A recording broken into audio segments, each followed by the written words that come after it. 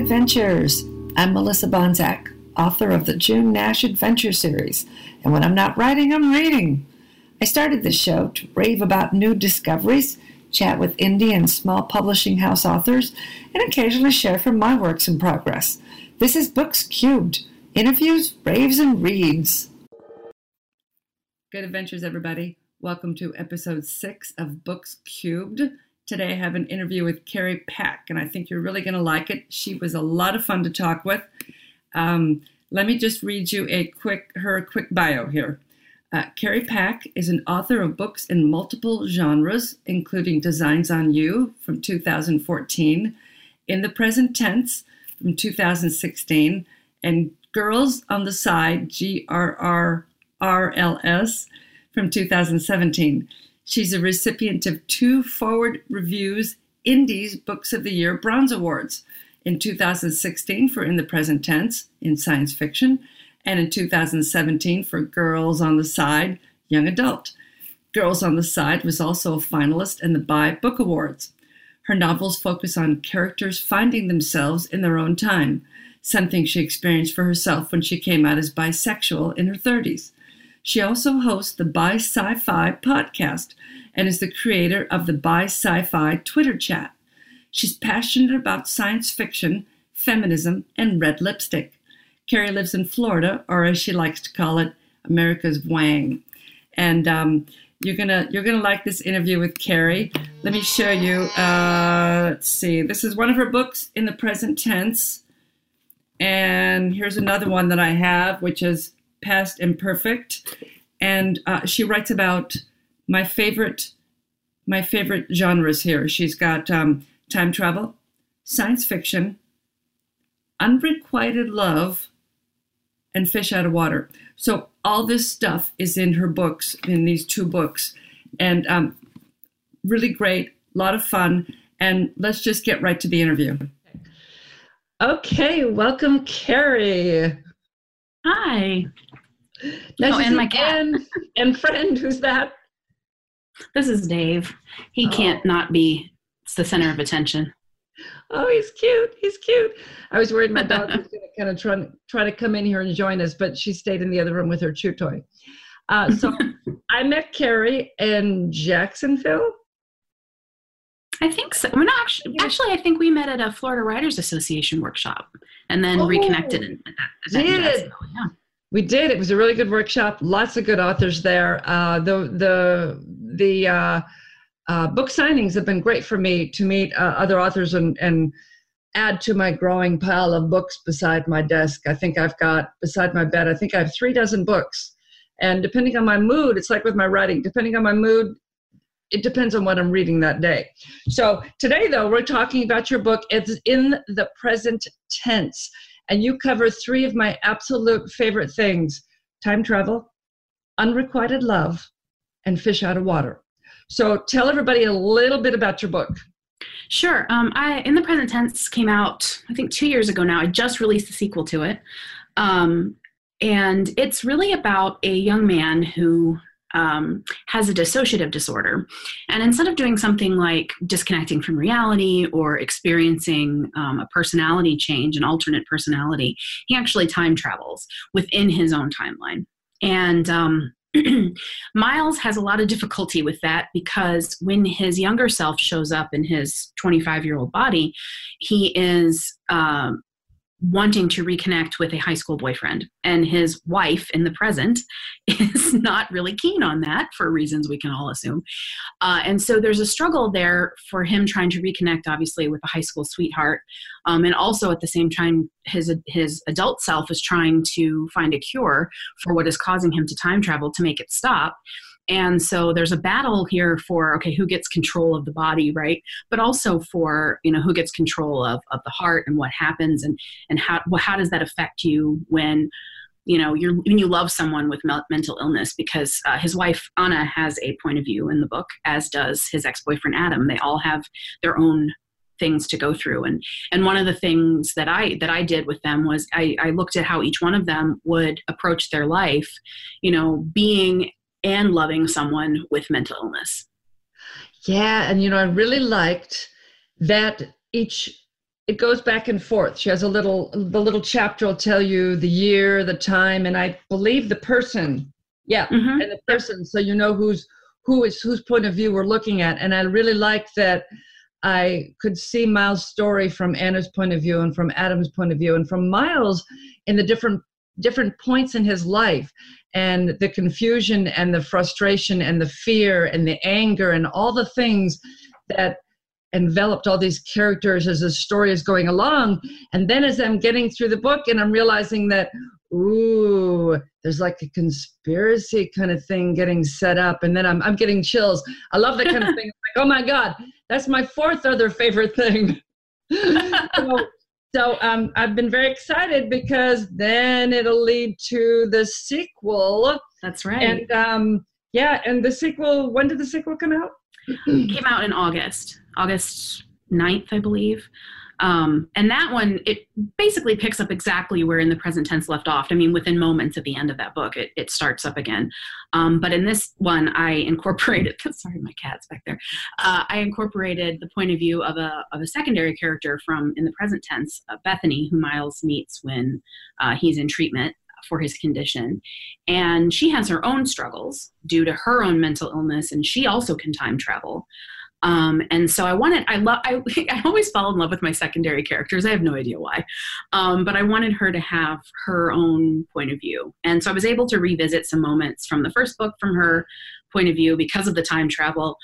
And also give her some time to really deal with the things, because she has been wrapped up in the conspiracy and known about it since she was 12. Miles had been on the fringes of it. You find some things out about his life and how involved in the conspiracy he was, but we know from the moment that he meets Bethany, that she's been living in a psychiatric facility for 7 years at that point. And so her life has been completely different. And so I think it's a good contrast to Miles, who has been able to live relatively a normal, whatever that means, normal life, without the burden of being institutionalized. And so his fight to be not part of that versus hers is, I think, an important contrast, because it's a different mentality of her having to, in the fight to save herself, throw away everything she's ever known. Oh, I like that. And will there be a third book in the series? I will never rule out revisiting these characters, but the story as it stands of Miles's condition and Bethany's condition, that has been wrapped up.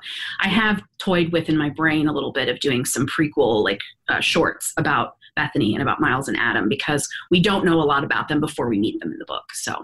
Oh, that might be good. And I'm getting chills again. Like I said, time travel is just my favorite thing. And I just love it. I love it. So that sounds really good. People definitely check out her work. It's published. Who's your publisher? I publish with a small independent boutique press called Interlude Press. They only publish LGBTQ titles that deal with positive stories for queer characters. So you don't have to worry about the bury your gays trope ever showing up. But they're we have a lot of award-winning authors and bestsellers and things there. So it's a good group. They publish some really great stuff, and I've been with them since my debut. So Oh, nice. And people can also find you on Amazon and other retailers? I'm on Amazon, Barnes & Noble. I mean, basically, one great thing about my publisher is they're really good with making sure that the books are accessible. So they're basically anywhere that you can buy ebooks, I'm there. Anywhere you can buy physical print books online, you can get them there. And you can also get them directly from the publisher. Nice. And I'm sorry. No, it's okay. What's cool about that is what's nice is when you pre-order the print version of our books from them, you get the free ebook with it. Because I know a lot of people prefer to read ebook, but then like to have a physical copy on their shelf. So that's always really handy if you pre-order. But oh, nice. And I will make sure that there are links in the show notes for everybody to find Carrie everywhere. So one of the things that I'm doing with my show is, all this authors get asked the same questions all the time. So I started this last week I found this wonderful site, and if you are a interviewer or you need some interesting questions, I'll put the link in the show note to these. They are. I'm gonna steal them for my podcast. Yeah, I mean they're great. They're great. Please do. And I need to send a note to the person that wrote the list so I can tell them that I'm using them. They invited people to use them, and so they have a list of 50 unusual, not very often asked questions. So I had Carrie pick out 5 questions, and this will help us get to know her a little bit better. And okay, so we did this one already, and I got to stop sticking stickies to the wall because you can hear it. And eventually this will be a podcast, and it's going to annoy the heck out of my listeners. So I'm going to turn this off really slowly. Okay, so what other authors are you friends with, and how do they help you become a better writer? I have a couple really close author friends, and one of them I knew before we were authors, and another I met because we were both aspiring and it kind of on the upswing and getting our stuff published. First is an author by the name of Killian B. Brewer, and he actually has been my dearest friend for probably, going on about 10 years now. We've known each other a really long time, and maybe not quite that long, but it's been a while. And he and I connected as fans of a television show. We got connected on Tumblr, but when our publisher started, they contacted the both of us about writing for them. And his first book is a young adult title. If anyone's looking for something to give a young queer kid in their life, from middle school age on up, probably a little bit on the younger side of it because it's a fairy tale retelling. But he wrote What Happens When Prince Charming Falls for Prince Charming fairy tale, and it is adorable. It's funny. It's so charming. It's called The Rules of Ever After, and he actually did a partnership with the Trevor Project. Yes, the Trevor Project, where they did like a kind of like a match for him and bought books for libraries to get more queer books in libraries. And there was a little forward in there about, how to contact them if they, and kids were struggling, which I think is great because libraries are a great resource for, queer kids who maybe don't have support at home. And so he and I obviously have stayed friends. He's also written some adult stuff. He wrote the Lunch with the Do-Nothings at the Tammy Dynette. If you're a fan of Fannie Flagg, that's Southern, charming, cute, like just small town stuff. Adorable book. Love it. Great cover too. One of my favorites. And me and a couple other friends are trying to push him to write some more in that area. My other really good author friend, F.T. Lukens, writes young adult sci-fi and fantasy. And I actually connected with her because she submitted to my publisher and they asked me to do to read their slush pile for them. And I was reading and I got hers. And before I finished it, I sent them, I said, you definitely want to talk to this author, but I'm going to finish it first because I really want to read it. And it was her first book, The Star Host, which she just wrapped up that trilogy. It just came out this month. So, I really, really love her stuff. Her book, this is a long title and I apologize. The Rules and Regulations for Mediating Myths and Magic is a standalone, and it deals with a young kid who takes an internship with a person who is a mediator between the world of magic and myth and the real world. And he gets into all kinds of crazy shenanigans. There's a stampeding unicorn on the cover of this book. It is hilarious. It's won a ton of awards, and I'm just so proud that I get to also be her friend. Well, also, I tell her all the time I'm going to claim I discovered her. So, yeah. Oh, those all sound really good. So, I'll have you write them down for me because my ears are crap. So we'll put links to all those in the show notes, and they do sound really good, especially that last one. Definitely. Okay, next question. What was the best money you ever spent as a writer? As a writer, the best money I ever spent actually was, we just hooked up at this convention, which was Indie Book Fest. I love conventions in general for motivating you to keep writing, connecting with other authors, and finding new readers. But what I love about Indie Book Fest is it is such a welcoming community of, this year was my second year attending as an author.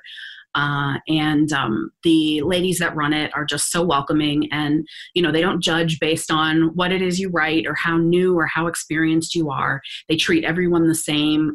There's a lot of camaraderie there. I've met so many great other authors who've been really supportive. And what I love is that the whole focus of it is self-published, in other words, completely independent authors, and small press indie authors. So it's all people who don't always get the exposure that the more traditionally published authors get. They have to work a lot harder to build readership because they don't immediately get put in bookstores and on library shelves. And so it's a really great networking opportunity, a lot of great learning. If anyone's getting into self-publishing, there's a lot of great workshops involved in that. And Indie Book Fest is every year in the Orlando area. So it's also really convenient for me. It was fantastic. And Tamara, who's on the show last week, if everything goes in the order that it should, she gave me a ticket to that. So I was able to go to all of the panels, and it was just tons of information. I got to meet the guys from Findaway Voices who do my audiobook. They do distribution for my audiobook for my book. And it was just wonderful. And I ended up only the first day of the show was all the panels. And then the second day was all the authors with their books.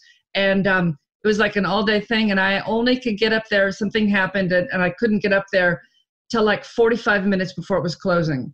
Yeah. And it was in a panicked rush, racing around the room looking for anything that looked like time travel or fish out of water. And I bought, a huge stack of books that normally I like to look through a book and read a couple paragraphs. I didn't even have that opportunity. I had to base everything on covers. So far, I've been really lucky. Everything's been excellent. So, and then I met Erica, and Erica, I don't have her card here. Erica Gerald Mason. Yes, and I'm reading her short about the drag queen. Lala, thank you.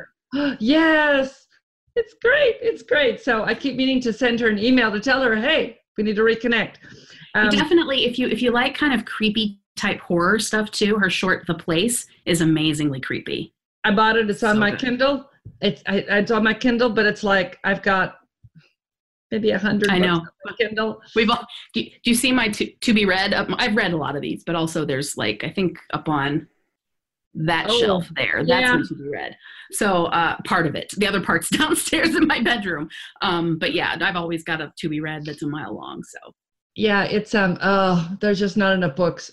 I mean, there's not enough time. There's plenty of books, not enough time. Okay, next question. What are the common traps that you think are out there for new writers? The common traps for new writers. I think the biggest one is your own head. I think that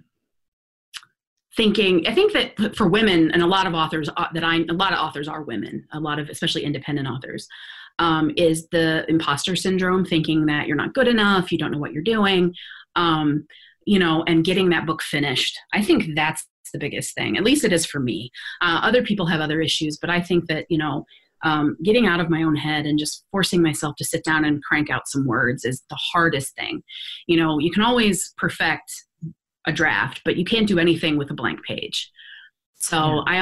I always think that the biggest thing when you're trying, you want to write, you have stories to tell, but getting it down on paper and having the confidence to finish it is the biggest trap, I think. And then once you do that, trying to not apologize for asking people to read it or to buy it. Things are so ingrained in us to just apologize for being successful or for wanting to be successful. And I think that allowing ourselves to ask people to support us, so those two things I think are the biggest, is just, and it comes down to one thing, which is knowing that you're worthy and knowing that you have a story to tell and that someone somewhere will want to read it, and it's okay to ask them to. Oh, great. See, new writers, listen to her. She knows what she's talking about. Get your work out there, get it onto paper, show it to people. And yeah, don't be afraid to say to people, especially your relatives even, if you want it, buy it. So don't give away too many copies of your book. Okay. Unless it's a big name author that really wants to read it, and then send them a free copy, whatever format they want. If someone with a name says, I'd love to read your book, say, can I send you a copy? Oh yeah, yeah. Can I drive it over and we can have coffee afterward? Can I slip in $1 million while we're at it? No, I'm kidding. Really.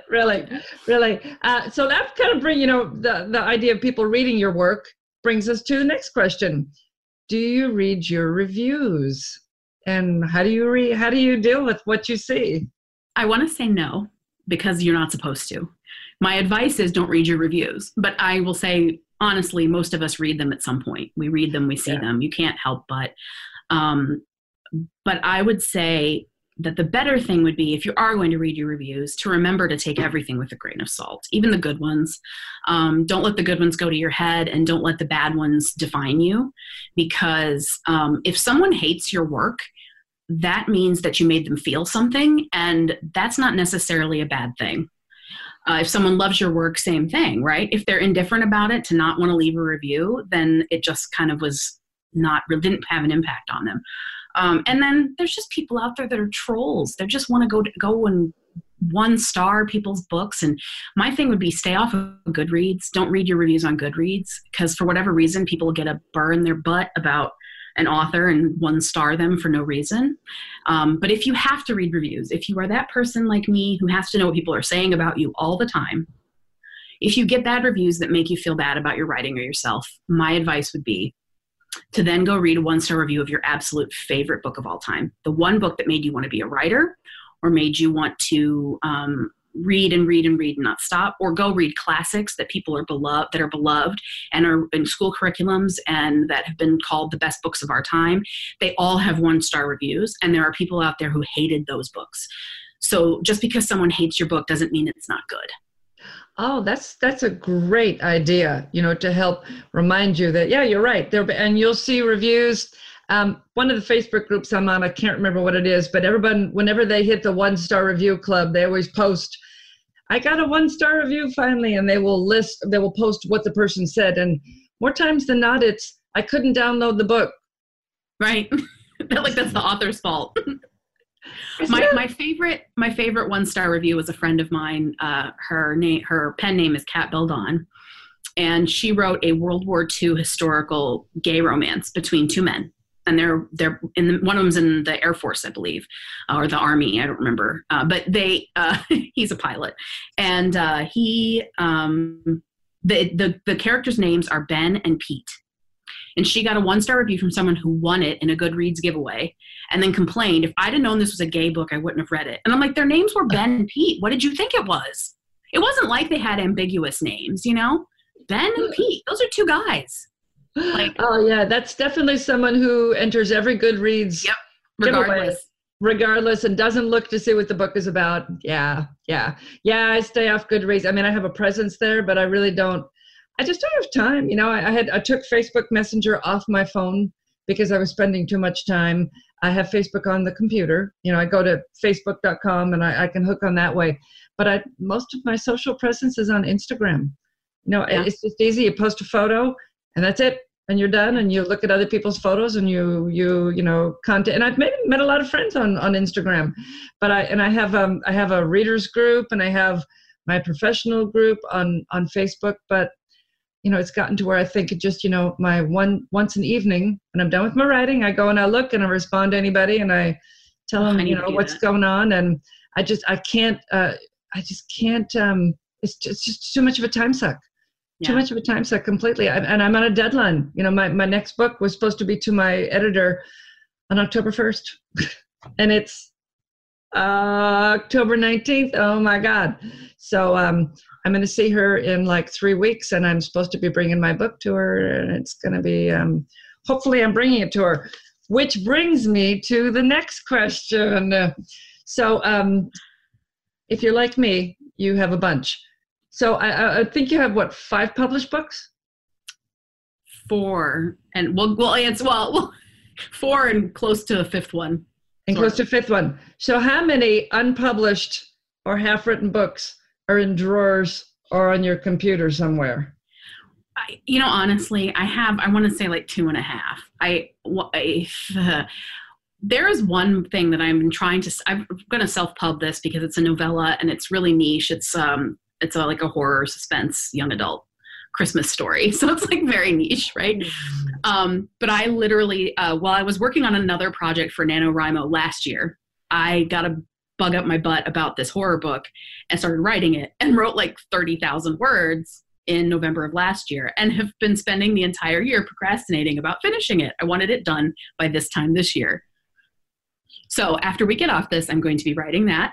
And that's called The Lights. And I am going to talk about it everywhere that I was on another podcast last week and I talked about it because here's the thing, I'm going to have it out before Christmas this year. So that is going to be out. The Lights is what it's called. And it's about this town having a Christmas lights festival every year, and they switch to LEDs, and the LED lights possess the children, and they start killing all the people in the town. Oh, that's fantastic. So if you want to come back when it comes out and maybe read a small sample from it, that would be fantastic because that sounds really great. I like horror and I love possession. So yeah. And my other one is actually a rewrite that I want to finish. I thought I might try to adapt it and make it YA because I think I'm the more I write, the more I really want to shift myself into YA a little more. And I got kind of stuck on the third or fourth chapter doing the rewrite, but it's a historical. And because in the late 1800s, the latter half of the 19th century, particularly, there was a lot of, for people who weren't straight, there was a lot of opportunity for them to be in a relationship with someone of the same gender because society was so split by gender. So it would be actually more strange for a woman to be alone with a man than for two men to be alone together or two women. So I've had that one kind of percolating in the background for years. And I really want to get that one taken care of too, but we'll see. And then I have one that is not even started, but is the next thing I am going to start after I finish this horror that I have to get done, is a young adult story that's kind of like, if you remember the movie You've Got Mail. Oh, yeah. It was based on The Shop Around the Corner, which is an old classic movie. Basically, two people who are in love with each other as pen pals but haven't met in real life, and then meet each other in real life but don't know it's their pen pal. It's basically going to be two young guys who've just started college. They're the freshmen in college, and that they've not really revealed a lot of personal information about each other, but have fallen in love over their mutual love of a TV show. And they're now college suite mates. They're not in the same room, but their rooms are attached. They share some common living space, and they hate each other because it's basically an odd couple situation where one's a slob and one's like, really, really neat. And they have totally different interests, but they're already in love with each other and don't know that's who they're in love with. So that's I like that. Yeah, I like that. That sounds good. Do you have anything that you're going to do for NaNoWriMo this year? Yeah, I'm going to, hopefully the horror will be done by then and I'll be able to start on that one I was just talking about, that young adult. So I'm definitely doing Nano though. Got to do it. Yeah, I think that, I want to get the third book in my series done. And I was having issues and I was sick for a while. And then I told my husband, oh my God, I have no B story. So I sat down and figured out the B story. And then I went, oh my God, the B story is already there. And it naturally leads to the A story in book 3. So I'm like, I love when that happens. Yeah. It's all there. So I thought, okay, I think that I can knock that off, a rough draft, in November after I'm done. So the 2 weeks, and sometimes for me, a rough draft is dialogue. Then they do this dialogue. Yep. Then they do that dialogue. I come from film, so that's exactly how I wrote. And I would write the dialogue, and then they do this and dialogue. So I could knock off, a 60-page script in 2 or 3 days. And then I just have to go back and do editing on the dialogue, and everything is done out loud and all that to make sure the dialogue sounds good and doesn't sound stilted. So, this sounds like you got a lot of good stuff. And definitely for the Christmas one or any of them, come back when they're ready to come out. Definitely. And if you want to do a very short, just a couple paragraphs to get us enticed, that would be fantastic. I also read on this podcast. Sometimes I read my own works, but I thought, it might be fun to have somebody else come on and just, get everybody a little excited about what they're working on. Gladly. And then have, links in the show. So, thank you so much for coming this week to chat with us. And this is the book in the present tense, and the sequel is Past Imperfect. And there's 2 other books out there too, Girls on the Side and Designs on You. Okay, great. So those will all be in the show notes. There'll be links to all those. Check them out. Read them. Don't forget to leave her a review. Be very nice because she may read the review. So, even if it's a 1-star, leave it. Good. All reviews are good. Yeah, if you can't download it from Amazon, it's not her fault. Contact them. Right. Golly. Okay, well, thank you so much. Tell your mom I said hi. Her mother is an author also. She does sweet romance. Sweet historical, yeah. Yeah, sweet historical. Sorry. And I'm gonna have to do a show with the two of them together because they are hysterical together. And I've got my coffee cup is sitting on one of her mother's coasters. So I think about her every time I sit down to work at my desk because there's her coaster. I love that. Yeah, there's her coaster. So thank you, and that's it for this week. And I'll wrap this up in the show notes in just a sec. And thank you for coming along. And hang on for just a second after we end this. Massive interview fail. I forgot to ask her why she refers to Florida as America's Wang. So she has to come back now so I can ask her that. And I guess I need to do better sticky notes on the walls. And that's it for this week. Come back next week. And I have Rosie Zwadek, who is the voice of June Nash in the audiobooks.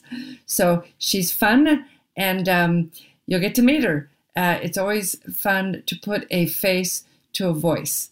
So see you next week. And in the meantime, go read a good book.